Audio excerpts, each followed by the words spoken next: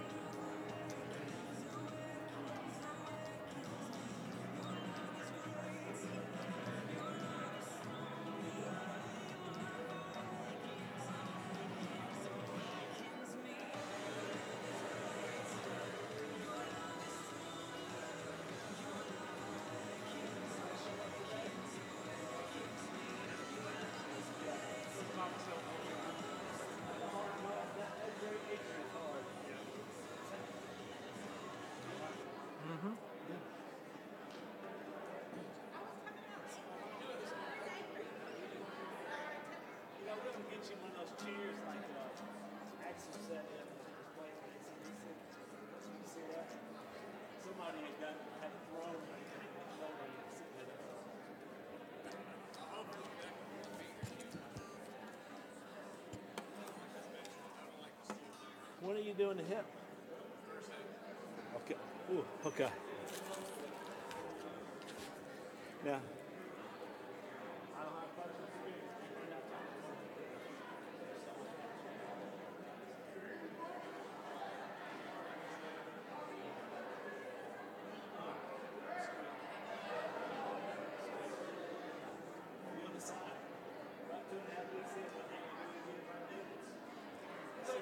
That's my plan. I haven't told anybody about that yet, but this is my plan.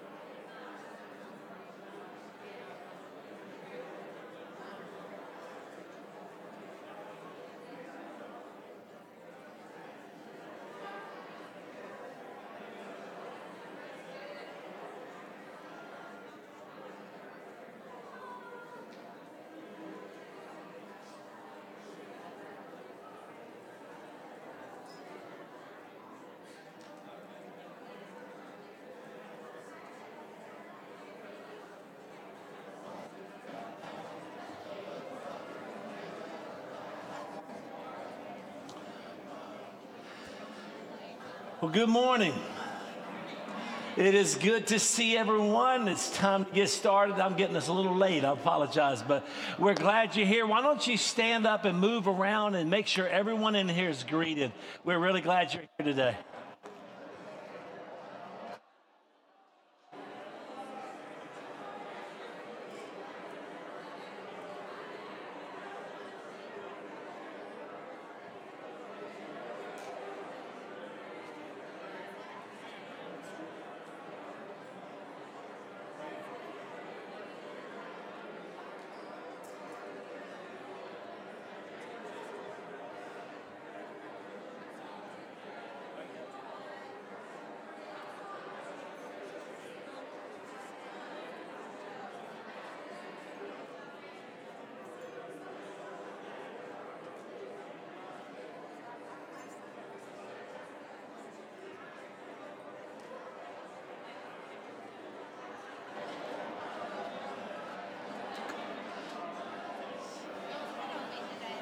Do what?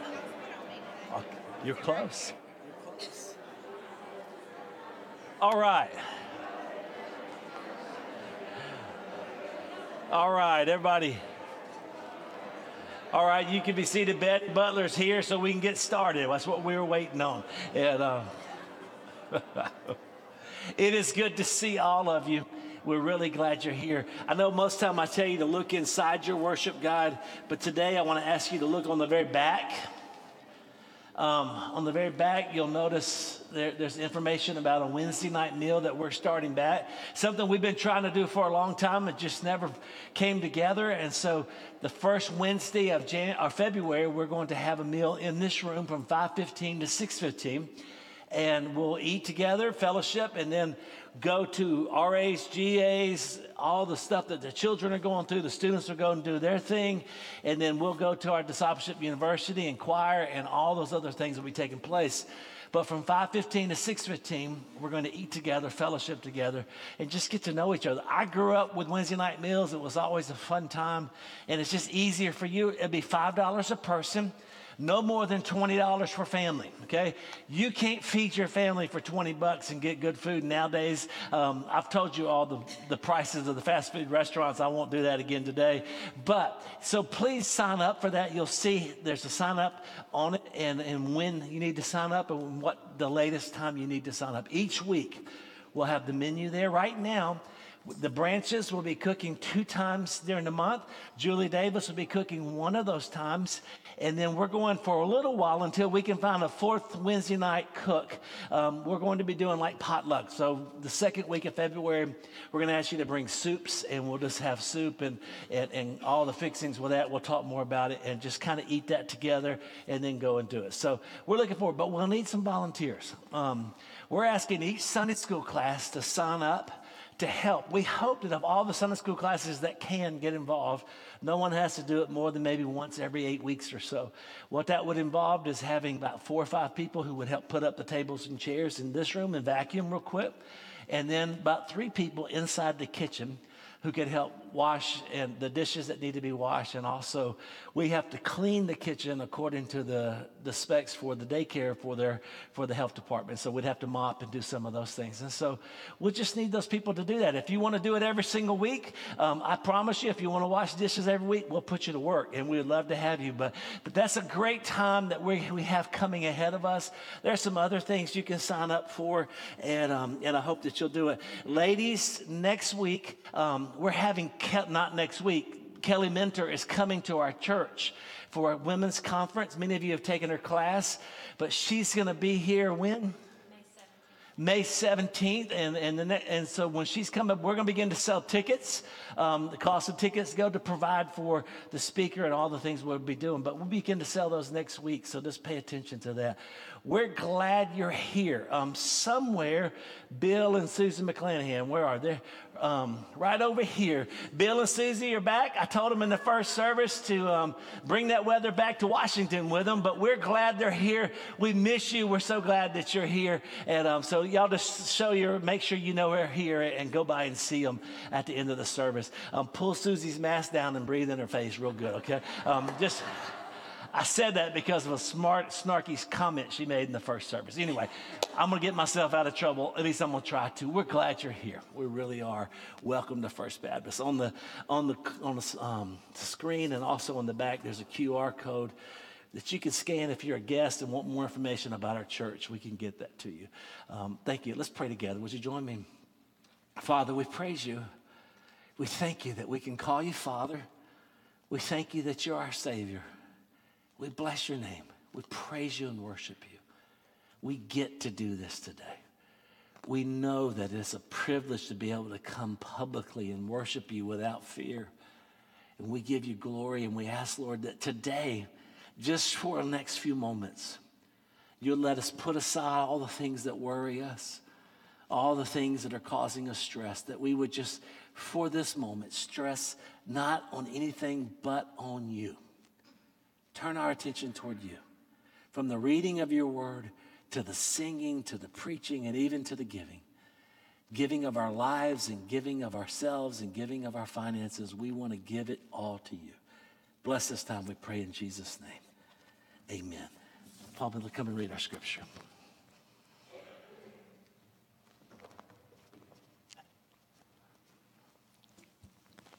Our scripture reading this morning comes from the book of Matthew, beginning in chapter 5, verse 17. Do not think that I have come to abolish the law or the prophets. I have not come to abolish them, but to fulfill them. For truly I say to you, until heaven and earth pass away, not one iota, not a dot, will pass from the law until all is accomplished.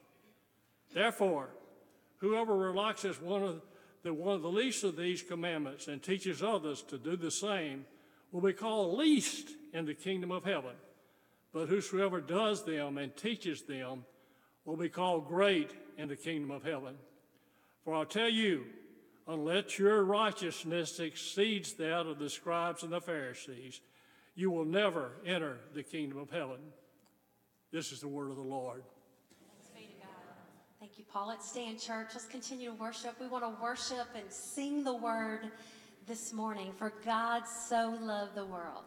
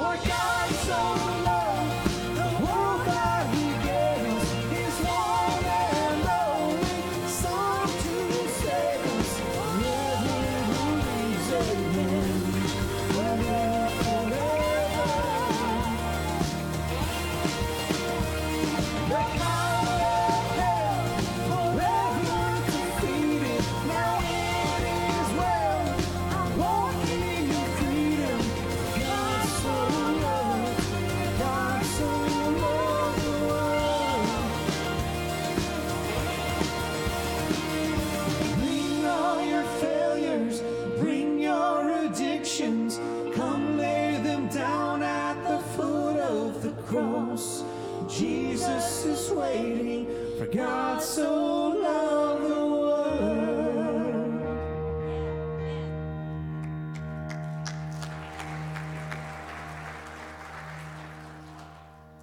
John's going to be preaching how Paul was God's man and he had a message for the people.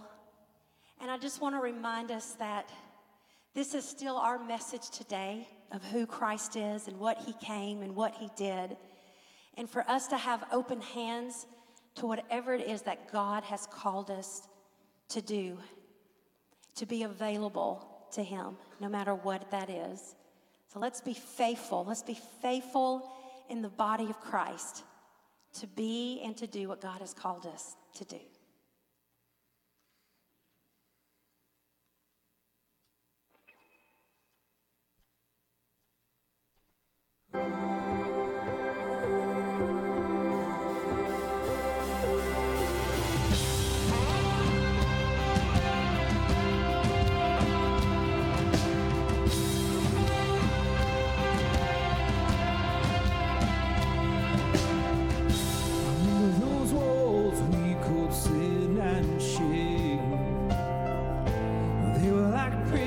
That we couldn't escape, but he came and he died and he rose those walls of rubble now.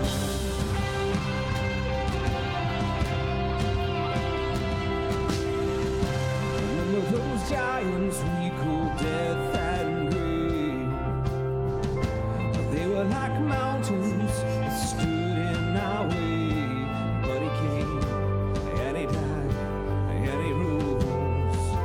Giants are dead now.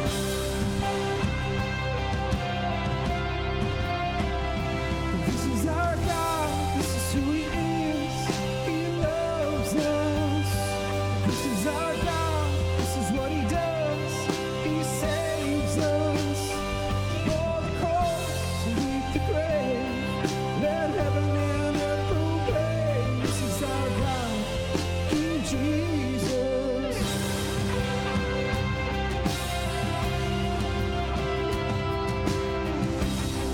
That fear that took our breath away. A faith so weak we could barely pray, but he came. Every whisper.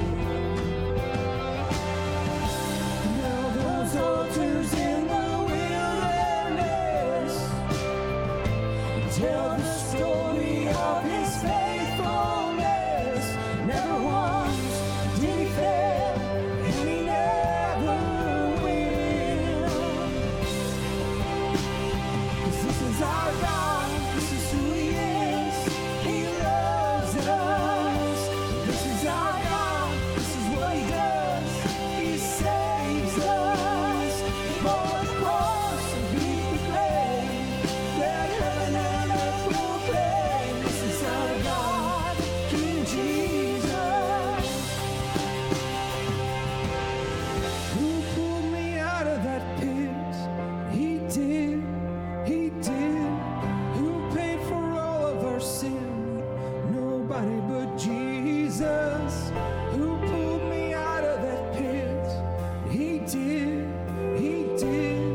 who paid for all of our sin. Nobody but Jesus, who rescued me from that grave. Yahweh, Yahweh, who gets the glory and praise. Nobody but Jesus, who rescued me from that grave. Yahweh, Yahweh, who gets the glory and praise. Nobody but Him. This is our God.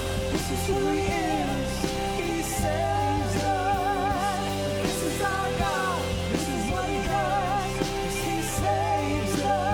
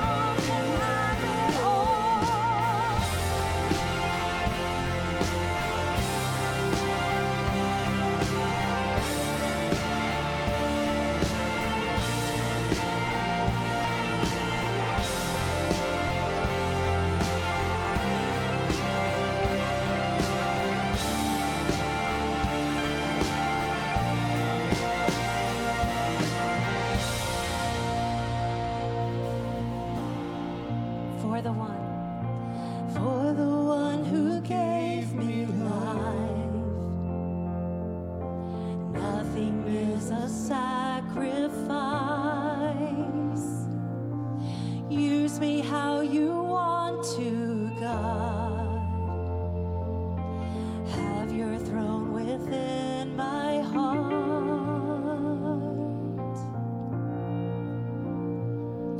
I hear you call. I am available. I say, yes, Lord. I am available.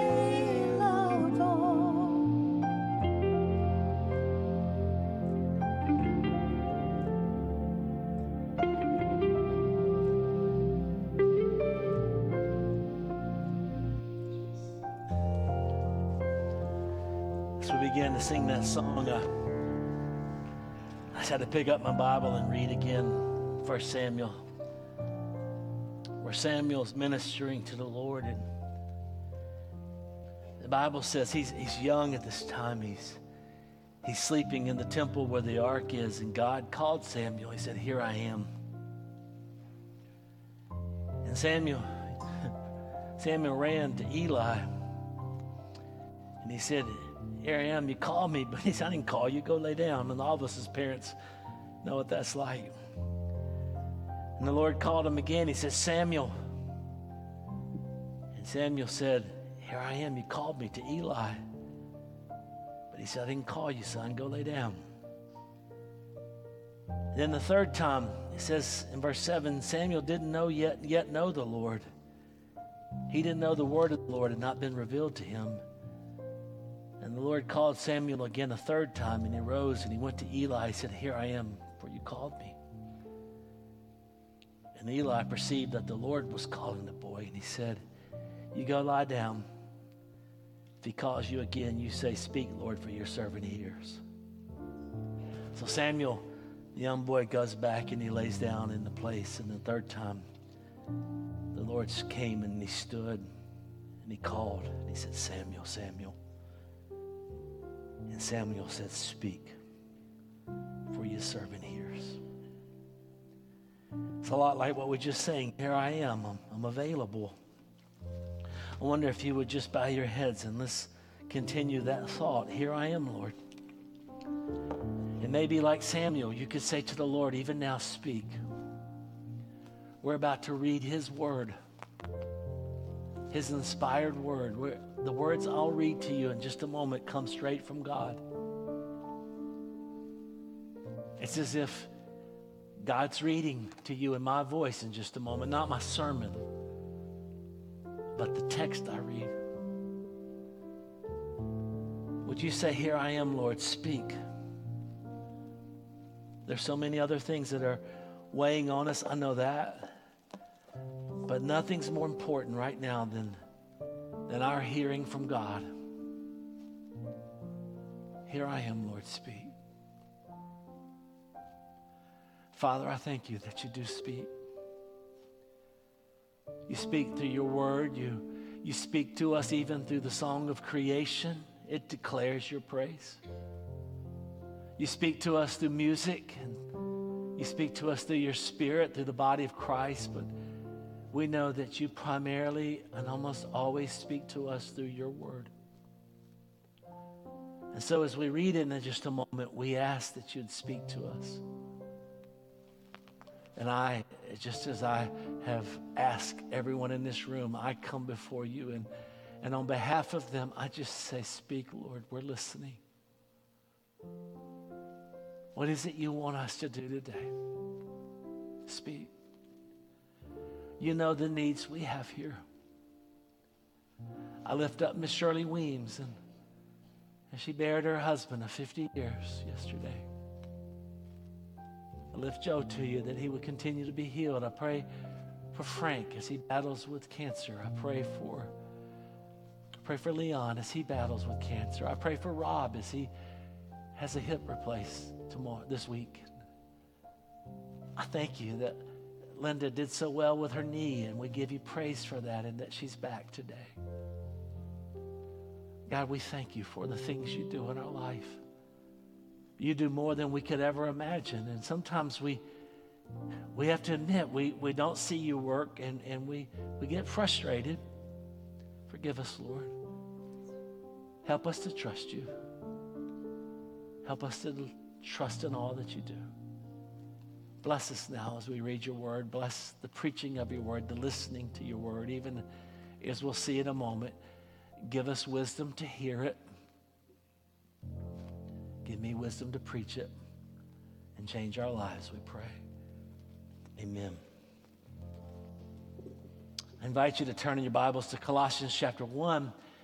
We're going to wrap up Colossians 1 today and go straight to Colossians 2 next week. And we're hitting, really just about to hit the body of the letter. So far, we're still in the introduction to it. It's been a marvelous introduction. But I want to read verse 24, which is our text from last week. And then we'll read verses 25 through 29. I think 25 through 29 will be what's on the screen. But follow along in your Bibles. And if you can, would you stand in honor of the reading and the preaching of God's word? They did that in the Old Testament. When people would come and read the word before they had preached, they would stand in honor of that. So that's why we do it. He says in verse 24, "Now I rejoice in my sufferings for your sake, and in my flesh I'm filling up what is lacking in Christ's afflictions for the sake of this body, that is the church of which I became a minister according to the stewardship from God that was given to me for you, to make the word of God fully known, the mystery hidden for ages and generations, but now revealed to his saints. To them, to the saints, God chose to make known how great among the Gentiles are the riches of the glory of his mystery, which is Christ in you, the hope of glory. Him we proclaim, warning everyone and teaching everyone with all wisdom, that we may present everyone mature in Christ. For this I toil, struggling with all his energy, that he powerfully works within me." This is the word of the Lord. Thank you so much. You can be seated. In the 1600s, there was a man. He died at a very early age, but his wisdom was unbelievable. His name was Henry Scougal, Scougal, Henry Scougal. And he wrote a little book that eventually made its way to Wesley. And John Wesley read the book and was changed by it, and he gave it to his friend Whitefield. Whitefield read the book and later said he never went anywhere without a copy of that book on his person. But this is what Whitefield said after he read the book. He said, "After reading the book, I knew I must be born again or be damned." He said, "I never knew what true religion was until I read that book." Now, that little book is not an easy read. I'll just tell you, it's 1600s English, and it's difficult. But the reason I draw your attention to it is the title. Haven't given it to you yet, but the title may be the best definition that I've ever heard of salvation. The title is "The Life of God in the Soul of Man." The life of God in the soul of man. That's salvation. That's what it is to be a follower of Jesus. The life of God comes inside of us and begins to live through us, or as we'll read in just a moment, Christ in us, the hope of glory. Last week we looked at verse 24, and Paul continues where he leaves off. It's just connected. He suffered for the sake of Christ's body, the church. In our text, we'll find him. I forgot to bring them. I had them in the first service, but we'll find what Douglas Moo compares to a set of Russian dolls. Keith, Dawn, I used them in the first service. Dawn let me borrow hers. And if you remember the Russian dolls, there's just one doll, but when you pull the top off, there's another one inside of it. And you pull the top off of it, and there's a series of dolls getting smaller each one. And Moo said the clauses in our text are like those Russian dolls. You just kept getting deeper and deeper and deeper into the text. Every time you come to one, there's another one that's waiting on us. And so we understand that God is behind everything that we know as salvation. And what I want you to see this morning is is just how God-centered our salvation is. When I say that, it doesn't mean that there aren't things we're supposed to do. But we need to realize that everything about our salvation, even the faith that we place in God, even the conviction that we have of our sin, all of those things, behind it is the Spirit working inside of us, convicting us, drawing us, coming to the place that we become a believer. And when we receive Him, He comes inside of us and changes us totally. He's moving. He's moving in our lives. He's moving in this world. His kingdom is advancing. It's true, we don't always see it. Sometimes we wonder, is this kingdom even here when we look at the news? But His kingdom is, and it's advancing, and we'll see that more in the next couple of weeks. But it's been advancing since creation. God's moving towards something. But here's the beauty. God uses us. He uses people to accomplish His task. Specifically in our text, we see, first of all, God's man. Look at God's man. Now, I'm just saying God's man because it's a man who's writing it and it's a man who's talking about it. God also uses ladies. I understand that. But in this particular text, I want you to see God's man. Look at verse 25.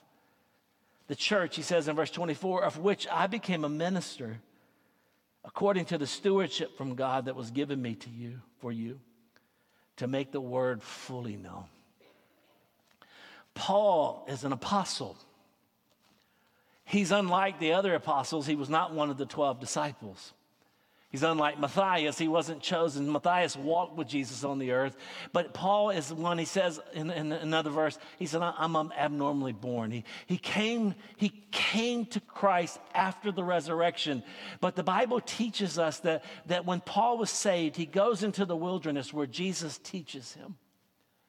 He saw things and heard things and learned things that qualified him to be an apostle. He's an apostle, he's a preacher, he's a teacher, he's a missionary, he's an evangelist, he is all of that. But get this, Paul doesn't call himself to this work. Paul would not have suffered the way he suffered, as we saw last week, as we'll see again next week. Paul wouldn't suffer the way he suffered if he called himself to the work. This is a work that God called him to.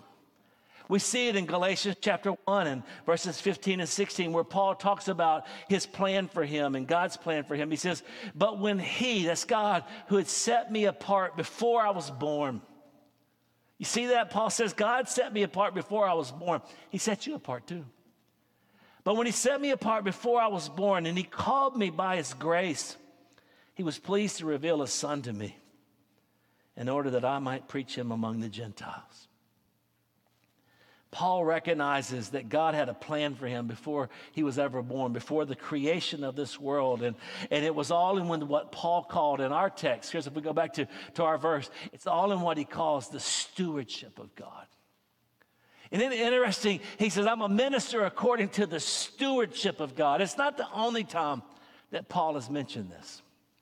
In another place in Corinthians, he's saying, woe to me if I don't preach the gospel.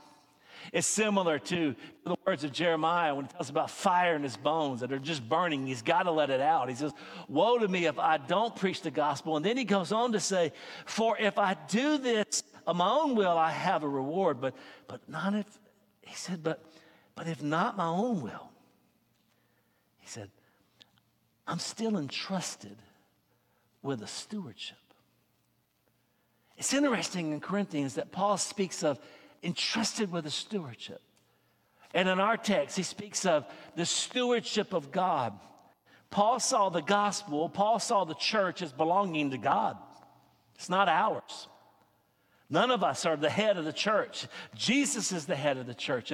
And Paul sees that the gospel is Jesus's. The body is Jesus. He's the head. And He appoints us to different places within the body and gives us different gifts. It's a stewardship.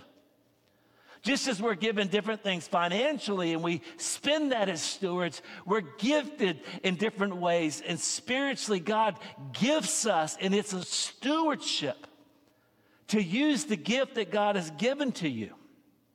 I'm going to repeat that. God has called each of us to serve His body. We're simply stewards. Every one of us. We're stewards of the body of Christ. And so let me just stop real quick and ask you, how's your stewardship? Now, usually when I say that, I'm talking about finances, and that's important. But how's your stewardship of using your gifts? How are you doing in using the gifts that God has given to you within the church? Have you found that thing that God's called you to do? Parents, as you deal with your students and you're trying to get them to a place and find a career, don't start with how much money they'll make. Start with what has God called you to do? What has God gifted you to do? We all know you can make all the money in the world, but if you're outside of God's calling, you're not going to be happy.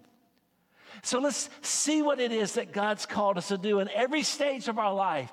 What's God called you to do? You may be through a certain stage and you're in the next stage of life. What's God calling you to do? How's your stewardship?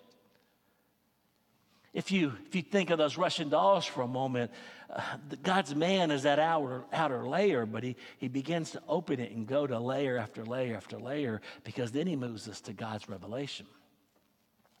God's revelation. Look at what he says. He says, to make the word fully known. He said, the stewardship that God's given to me as an apostle, the stewardship that God's given to me as a preacher, the stewardship that God's given to you and whatever it is you're doing, that stewardship is for the purpose of making God's word fully known. It's all about God's word. We're called to make disciples. Every single one of us are called to be disciples who make disciples. And as a disciple, what we're trying to do is know God's word. And as disciplers, we're trying to teach others to make the word of God fully known. He continues that in verse 28. He says, that we may present everyone mature in Christ. That's our goal. That everybody who's in our church comes to know the word of God, and everyone begins to grow till they are mature in Christ. Think of it in terms of child development. A child is conceived, and the mother, because of certain reasons, begins to realize that there's something wrong or something good, and she knows that she has a child within her. So she goes to maybe she does the test and gets and finds out for sure she's pregnant, and she goes and sees the doctor, and that doctor's specific goal is to help her in this neonatal period of her life, to get her from that point all the way up to the birth, and he or she walks with them with vitamins and heartbeats and sonograms and ultrasounds and all those things that they do, and they're testing and they're helping and making sure the baby is growing and doing all that they're supposed to do. And then sooner or later it comes time, and that baby is born most of the time in the hospital, for some people in the parking lot, whatever happens, but they have that baby, and there's a whole nother set of people there. Now the doctor still comes in. I've been there for 4 of them, okay? The doctor doesn't do a whole lot.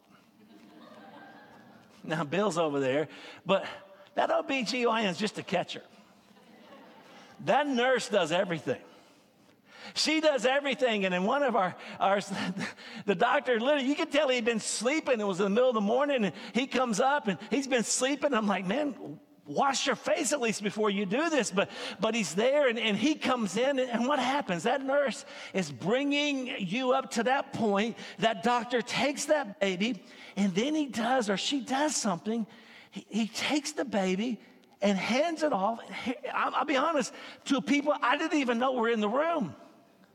I've been focusing, breathe, doing all the things I'm supposed to do, and holding Kim's hand and doing all those things. And I'm like, where did they get here? But what does he do? He hands them to another set of nurses.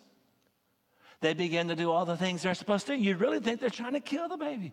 Turning it upside down, slapping it, doing all those things, sucking stuff out, cleaning it, doing it. The baby begins to cry.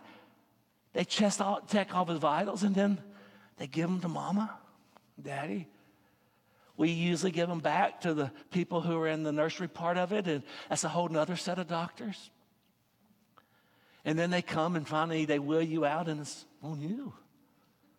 You got them home.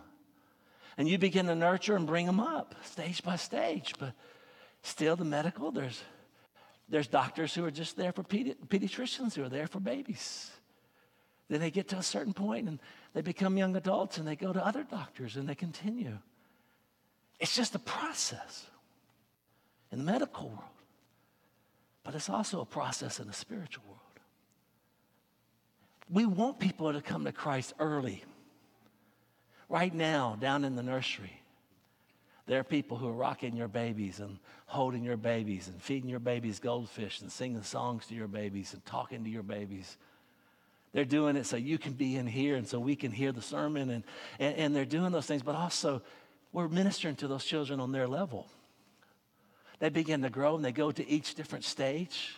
They go through each of the children's stages of our ministry inside our church. And they go to elementary and then from treehouse into elementary age and illuminate. And then they go into the student ministry and college ministry and beyond college all the way to senior adults. We teach the same thing with the same goal. Every single one of them, we're teaching them to be mature in Christ. And then sometimes people come in the middle of the process. Maybe they're 20 or 30, 40 years old. They come to Christ. And we do the same thing. We disciple them. We teach them how to study the Bible and teach them the Word of God and bring them up. And there's somebody there, just like in the medical world, for each stage, there's got to be somebody there. And here's what I want to say to you. And if we're going to be the church, we've got to get in our minds that our goal is not just to get a big crowd, and our goal is not just to get people baptized, but our goal is to make people fully mature in Christ. And every one of us has to be in that process. None of us are excluded. Some of you are really good at sharing the gospel, and some of you are really good at teaching the deep things of God. And some of you are good at taking new children and new believers, and some of you, but I want to challenge you that we got to be in the process. In a church our size, it shouldn't be that our children's minister looks at me and says, my biggest struggle is getting people to volunteer. We ought to be signing up to do that.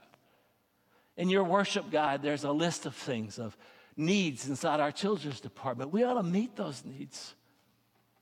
I know you like your Sunday school class, but maybe you've been fed so long that it's time for you to feed some children or some other young adults, or some older adults in some other Sunday school class. Maybe it's time for you to quit being fed and step out and start feeding. I know you like this worship time. I love this worship. I love the first worship too, but it's soon we're having a special needs class that's going to be during this worship time. Maybe you'll give up a couple cons to go up there and help. Maybe you can help illuminate during the first service and be here another hour for the day. I don't know. I'm just saying, what is God calling you to do? In our love and care ministry, where we cook and deliver and all the other things that are going on in our church, how can we get involved and use the gifts that God's called us? We find God's revelation to make his word fully known. And then as we think about this, he says, here's what I'm trying to know. I'm trying to make the word fully known. And then in verse 26, he says, the mystery hidden for ages and generations, but now revealed to the saints. The mystery. Now, don't get overwhelmed by that word. We use the word mystery as some kind of spooky thing. Oh, it's a mystery. But that's not the way the Bible uses the word.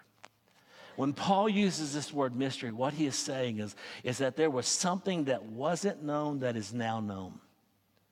It was a mystery, but it's not a mystery anymore. It's known now. There was revelation given in the Old Testament that wasn't fully known, and it wasn't known until the cross, until Pentecost. If you want to read more about it, read Ephesians 3, 1 through 9. But it's interesting in Ephesians 3, 6, he says, this mystery, same word, this mystery is that the Gentiles are fellow heirs, members of the same body, partakers of the promise in Christ Jesus through the gospel. God had a plan. Even after creation, he promised that there would be one who would be born of woman who would crush the head of the serpent. God had a plan, and he began to reveal it. He revealed it to Noah through a covenant, but he specifically began to reveal it to a man named Abram. Abram is the man we know as Abraham, and Abraham had no children, and God says, you're going to have sons, and there's going to be people who will come through you who will bless the entire world. Well, God gave Abraham a son in his old age, and his son was Isaac, and Isaac had his two sons, Jacob and Esau, and God chose Jacob out of the two, and Jacob had 12 sons. We know them as the 12 tribes of Israel. And they began to populate and began to grow. And God gave to them the covenants. And God gave to them the promises. And God gave to them worship. And all of that, everything you read that God gives to Moses, all the way through the Old Testament and the prophets, it's all pointing to the cross. It's all pointing to Jesus. It's all pointing to the coming of the Messiah, and a mystery is that God's going to step out of just dealing with the Jewish people, and he's going to bring in everyone through faith in Christ. It's the mystery that's been fulfilled, that Jews and Gentiles alike can come to Christ and be a part of the people of God. It was revealed to the apostles. They wrote it down in the New Testament, and it all leads to God's glory. God's glory, God's man, God's revelation, God's glory. You see it. Look at it in verse 27. He says, to them, who's that? To the saints.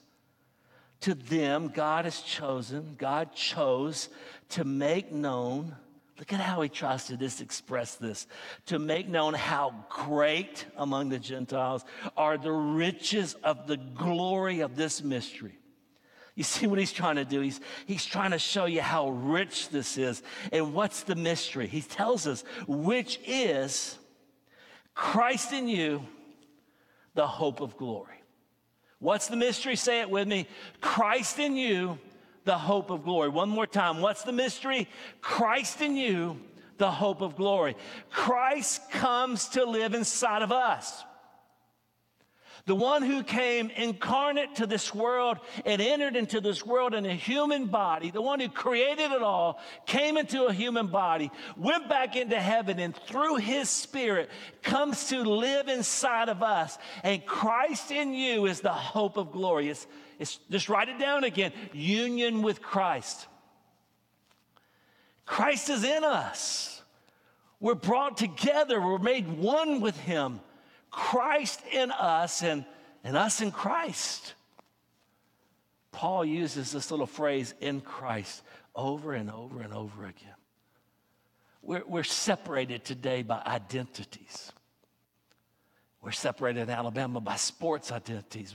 We're separated in our country by political identities. We're separated. But listen, before you're a Republican or before you're a Democrat, before you're a Southerner or a Northerner, before you're an American, before you're anything, if you are in Christ, you are a Christian. And being in Christ is your identity.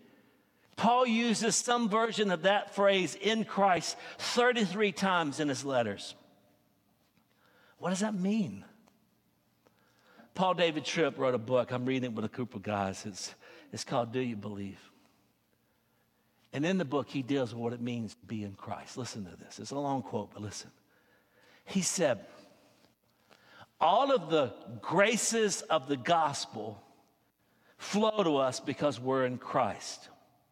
We're justified because we're in Christ. We're being sanctified because we're in Christ. We're loved as adopted children because we are in Christ. We're forgiven because we're in Christ. We have every need supplied because we are in Christ. We are object of the Father's love because we're in Christ. We have eternal hope because we're in Christ. Union with Christ is the fountainhead from which flows the Christian's every spiritual blessing. Union with Christ is the fountainhead from which flows the Christian's every spiritual blessing. Repentance, faith, pardon, justification, adoption, sanctification, perseverance, and glorification. All of that's because you're in Christ. And if you're not in Christ, none of that is yours. In Christ. That's the hope of glory. That Christ is in us. But he goes on to mention God's message. God's message. He continues. He says, look at what he says. Him we proclaim. We proclaim Jesus. He's the focus of our hope. He's the focus of our life. He's the focus of our teaching. Him we proclaim. And look what he says. Warning everyone and teaching everyone. Now, it could be that what he's saying is there's two different types of proclamation. We warn those who are outside of Christ. We warn those who are lost. And Paul's trying to say, I try to awaken them to the need for Christ. Or maybe he's saying, I teach those who are saved. I warn those who are lost. I teach those who are saved. But I think what he's saying is, whether you're lost or saved, I'm trying to make you mature in Christ. And I warn you and I teach you. And every time we open the Bible, so get this, every time, whether you're standing in the pulpit or sitting at a desk or sitting at a coffee table or sitting with your children, feeding them grits in the morning, our job is to make everyone, by exhorting them, by teaching them, by encouraging them, bringing everyone with all wisdom to maturity in Christ. Now, wisdom was the subject of Paul's prayer in chapter 1, verse 9. He said they needed wisdom to understand it. But here he says, I need wisdom to teach it. We need them both. Pray for me that I would have wisdom to teach every week. Pray for your Sunday school teachers that they have wisdom, for your missions leaders, for your discipleship leaders, whoever's teaching you the Word of God. Pray that they'd have wisdom to teach it, and pray for yourself that you'd have wisdom to hear it. Again, the purpose that we may present everyone. I think this presenting is at the judgment seat. There's a burden that comes with being a pastor, that comes being a teacher, that comes with being a discipler. Our goal is to present people at the judgment seat, mature in Christ. That's what we work for. That's what we toil for. There's one more thing. I said it in the first service, and let me say it here. If you ever meet anyone who says, oh, I read the Bible, I got everything out of it, just chalk that up as foolishness. I don't know how many times I've read through the Bible. I don't know how many times I read through Colossians. I read it day after day after day leading up to preaching this series. And I was reading it and reading it. But just a couple of days ago, after having read it, I don't know how many times in the last year, something just jumped out at me that I didn't notice before. It's a living and active book. Look what he says. For this I toil, struggling. Now that word struggling, we'll see it again, but it literally in Greek is the word that we get our English word agonize. So Paul says, for this I toil. I'm agonizing. Paul agonizes to do what God's called him to do. He's straining, he's toiling to present people mature in Christ. He's in prison now because of it. He's been beaten. His back is marked and scarred because of the beatings that he's endured. He agonizes. He toiled. He struggled. He suffered. But look at what he says. This is what jumped out at me. For this I toil, struggling, with all his energy, that he powerfully works within me. That's not what you expect, is it? You expect him to say, I'm toiling, I'm struggling with all my energy. But he doesn't say with all my energy. He says with all his energy. That's the last thing, is God's energy. God's power. God has made his power available to us. We will never be omnipotent, but we have everything we need to do what God calls us to do. We work and we seek to accomplish what God has called us to do. And when we're in Christ and Christ is in us, his energy and his power become at work inside of us. In it we toil, and in it we struggle. We're putting forth effort, but we're doing it, and as we're toiling and struggling, God's giving us energy to do his will. This is Philippians 2. This is Philippians 2, 12 and 13. He says, therefore, my beloved, is if you always obey, not only in my presence, but much more in my absence. Look at this. He says, you work out. That's literally what he says. You work out your own salvation with fear and trembling. Okay? If you want to look at that verse here, you work out, and think about it in Colossians. You toil, you agonize with fear and salvation and trembling. You do this, for it is God who works in you. It's God who works in you for his good pleasure, to will and to work for his good pleasure. God's working in us as we're saved, and he expects us to work out. He expects us to do it. What does it mean? Think about it. Just take this whole thing that we've been talking about. God calls each of us to a task. We're on this earth for his glory. He reveals his will to us in his word. You and I have no greater purpose. Hear me. Hear this. Don't tune out right now. Listen, we have no greater purpose than to know God and to make God known. That's why we exist. To know God and to make God known. His glory is now in you because Christ is in you. And you are in Christ, and you're a disciple who's growing in him, becoming mature in him, trying to make others mature in him. And it's the reason we exist. We go in his power. But his power will cost you everything you have. You go in his power and you have to struggle and sometimes agonize to be holy, to help others to be holy, to be obedient. His power is there. But I want you to hear me. We hear a lot about the power of God, but I want you to hear this. God's power is there. Everything you need to do what God's called you to do is there, but you have to step out in faith. Peter couldn't walk on water till he got out of the boat. All the other disciples probably made fun of Peter because he sunk. But Peter could say, I got out of the boat. I walked on water. Did you? We have to get out of the boat in faith. If you are somehow waiting for all the planets to align and the star to come shine down on you and the voice of God to say, this is what I want you to do, it's not going to happen. It's not that he can't do that. It's just not the way he does it. Is God calling you to ministry? Maybe not to preach, but to teach, to be a greeter, to be an usher. Do you know that when we send out cards to people who visit our church and we say, what's the one thing you noticed first and the one thing that made the biggest impact on you? It's never my preaching. It's never the music. You know what it is every time? The greeters in the parking lot. Do you know how vital that is to our church? That somebody's there to greet you and tell you how to get to where you need to go?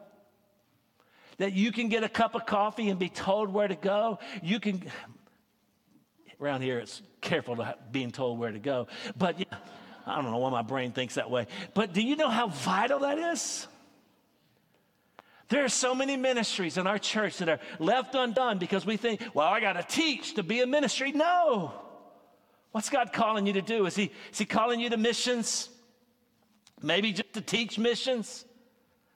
Is God calling you to start something? Is he calling you to help on Wednesday night meals? Is he calling you to help that young parent be able to do something for a moment so that they can focus and somebody's taking care of their kids? Is there something God's calling you to do? Again, if you're waiting for the planets to align and the voice of God to come, it's just probably not going to happen. Dig into the word, pray, get yourself where you need to be, and listen to what God says. and then step out. Talk to counselors, see what people say. Get a feeling for the body of Christ. Now make sure you talk to people who listen to the Lord. If I really felt like there was something God was calling me to do outside of what I'm doing now, I'd sit down with people like Keith and sit down with people like Paul and Doug DeVilleneuve and others that I meet with, and I would ask them, hey, what do you think about this? Could you pray about this?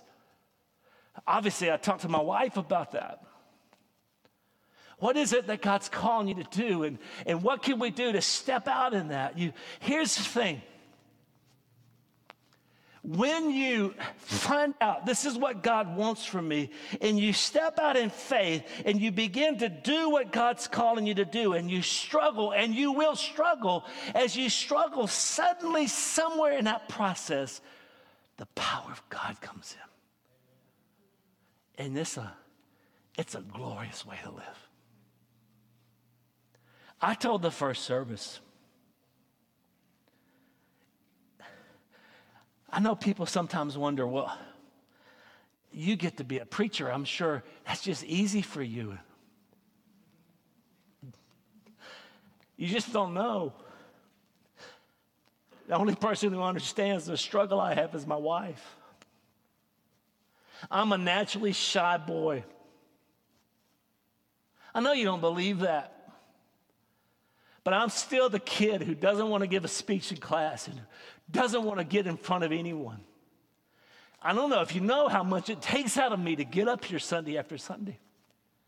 Sometimes it's so easy. Sometimes I walk into the pulpit like today night, I just couldn't wait to preach this text. But there's rarely a Sunday I go home that I don't feel like I've run a marathon. It's not the physical exertion. It's the spiritual burden. It's not easy. But I can't imagine doing anything else. What I wanted to do was what Huff does back there. I wanted to coach football. That's what I wanted to do. But God had another plan. I would have been the worst football coach ever. We'd still be running the old I. That's it. That's all I knew. But here's the thing. God began to just move in my mind. Brother Chumley's up there preaching, and he starts dealing with a text, and all of a sudden I'm starting to think about, well, I've done this right here, and I start writing it down in the outline, different points and different sermons and different things, and it all begins to click, and I'm thinking, when is God doing this? And one day, this is how God works. One day I'm in the shower on a Sunday afternoon, because we still had Sunday afternoon church. I'm glad we don't anymore, but I'm there. And I'm thinking, and y'all, louder than audible, God says, why do you think I'm giving you those sermons? Just like that. I'm about to graduate. I'm doing my student teaching. I've got a job lined up with my coach at Boaz High School. I'm going to teach and I'm going to coach, and that's my life. And that December before I graduate, God says, why do you think I'm giving you those sermons? I got out of that shower, dried off, ignored the question, got dressed, got in my car, started it, looked back to drive out of the driveway, and God said, why do you think I'm giving you those sermons? And I stopped. I put the car in park, and I said, God, do you use them? And he called this guy to be his pastor. Just like that. What did I do? I went to my pastor and I told him. And I began to share that story, and I came before the church. And you know what was interesting? All those old people who thought I was of the devil when I was in 9th grade moving to Boaz from Ocean Springs walked up and hugged my neck and said, John, I knew it. I saw it. They let me preach. They let me make mistakes. They loved on me. They brought me in. They sent me to seminary. They sent me a check for $100 a month. And it always came right when I was eating tuna fish out of a can and I'd run out of dollar menu items on Wendy's budget. I prepared. And I began to do it. And now I'm here. What's God calling you to do? The Bible says we're like a body. If we are all preachers, just be one big mouth. It'd be like me riding in my car with my youngest daughter the other day, and I thought, you said more words in the last 5 minutes than I said all day. Not on Sundays, but all day. It'd be just one big mouth, but that's not what we are. We're a body. And you might be that pinky, and you think you have no significance. Tell the hand the pinky's not important when you cut it off. Church, here's all I'm going to say to you. We'll never be the church we're supposed to be until all of us know what we're supposed to do, and we do it. Whatever it is that God's called you to do, whatever that is, you've got to find it and do it.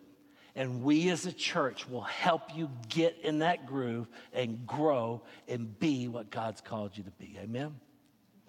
I know I'm out of time. I'm just going to ask Kim to come and play. She always has her best invitation song when I'm going to do this. I don't know what she has, but today we're just going to play. She's got my favorite invitation song. All I have is Christ. And so I want you to bow your heads for a moment. I'll give you a lot to digest. And all I'd like for you to do for the next few moments is ask the Lord a question. Lord, what is it you want me to do? What is it you're calling me to do? Many of you may never know just how instrumental, for example, Paul Miller was with the Alabama Children's Home in our state. God called him and God gifted him and he used him in a mighty way. And it's one of the best ministries our convention has. There's another stage in his life now, and he has asked, what's God, what do you call me now? God's called many of you in this area of life. You're in a retirement state, and I understand. But what's God calling you to do in the retirement state? Keith Moore's going to be 70 tomorrow. God's still using them. What's God calling you to do? Where's God want you to work? Here's a way to figure it out. What's that little thing you keep saying, man, the church sure ought to do this. They ought to have this class, or they ought to have this ministry. Maybe that's God making your eyes open to the need. And you need to do it. I'll help you. Tim will help you. Mark and Chris, Kim, Ronnie, Tammy, all of us will help you. The ladies in the office will help you. They'll help you get to that place. Just let us. Lord Jesus, what are you calling me to do?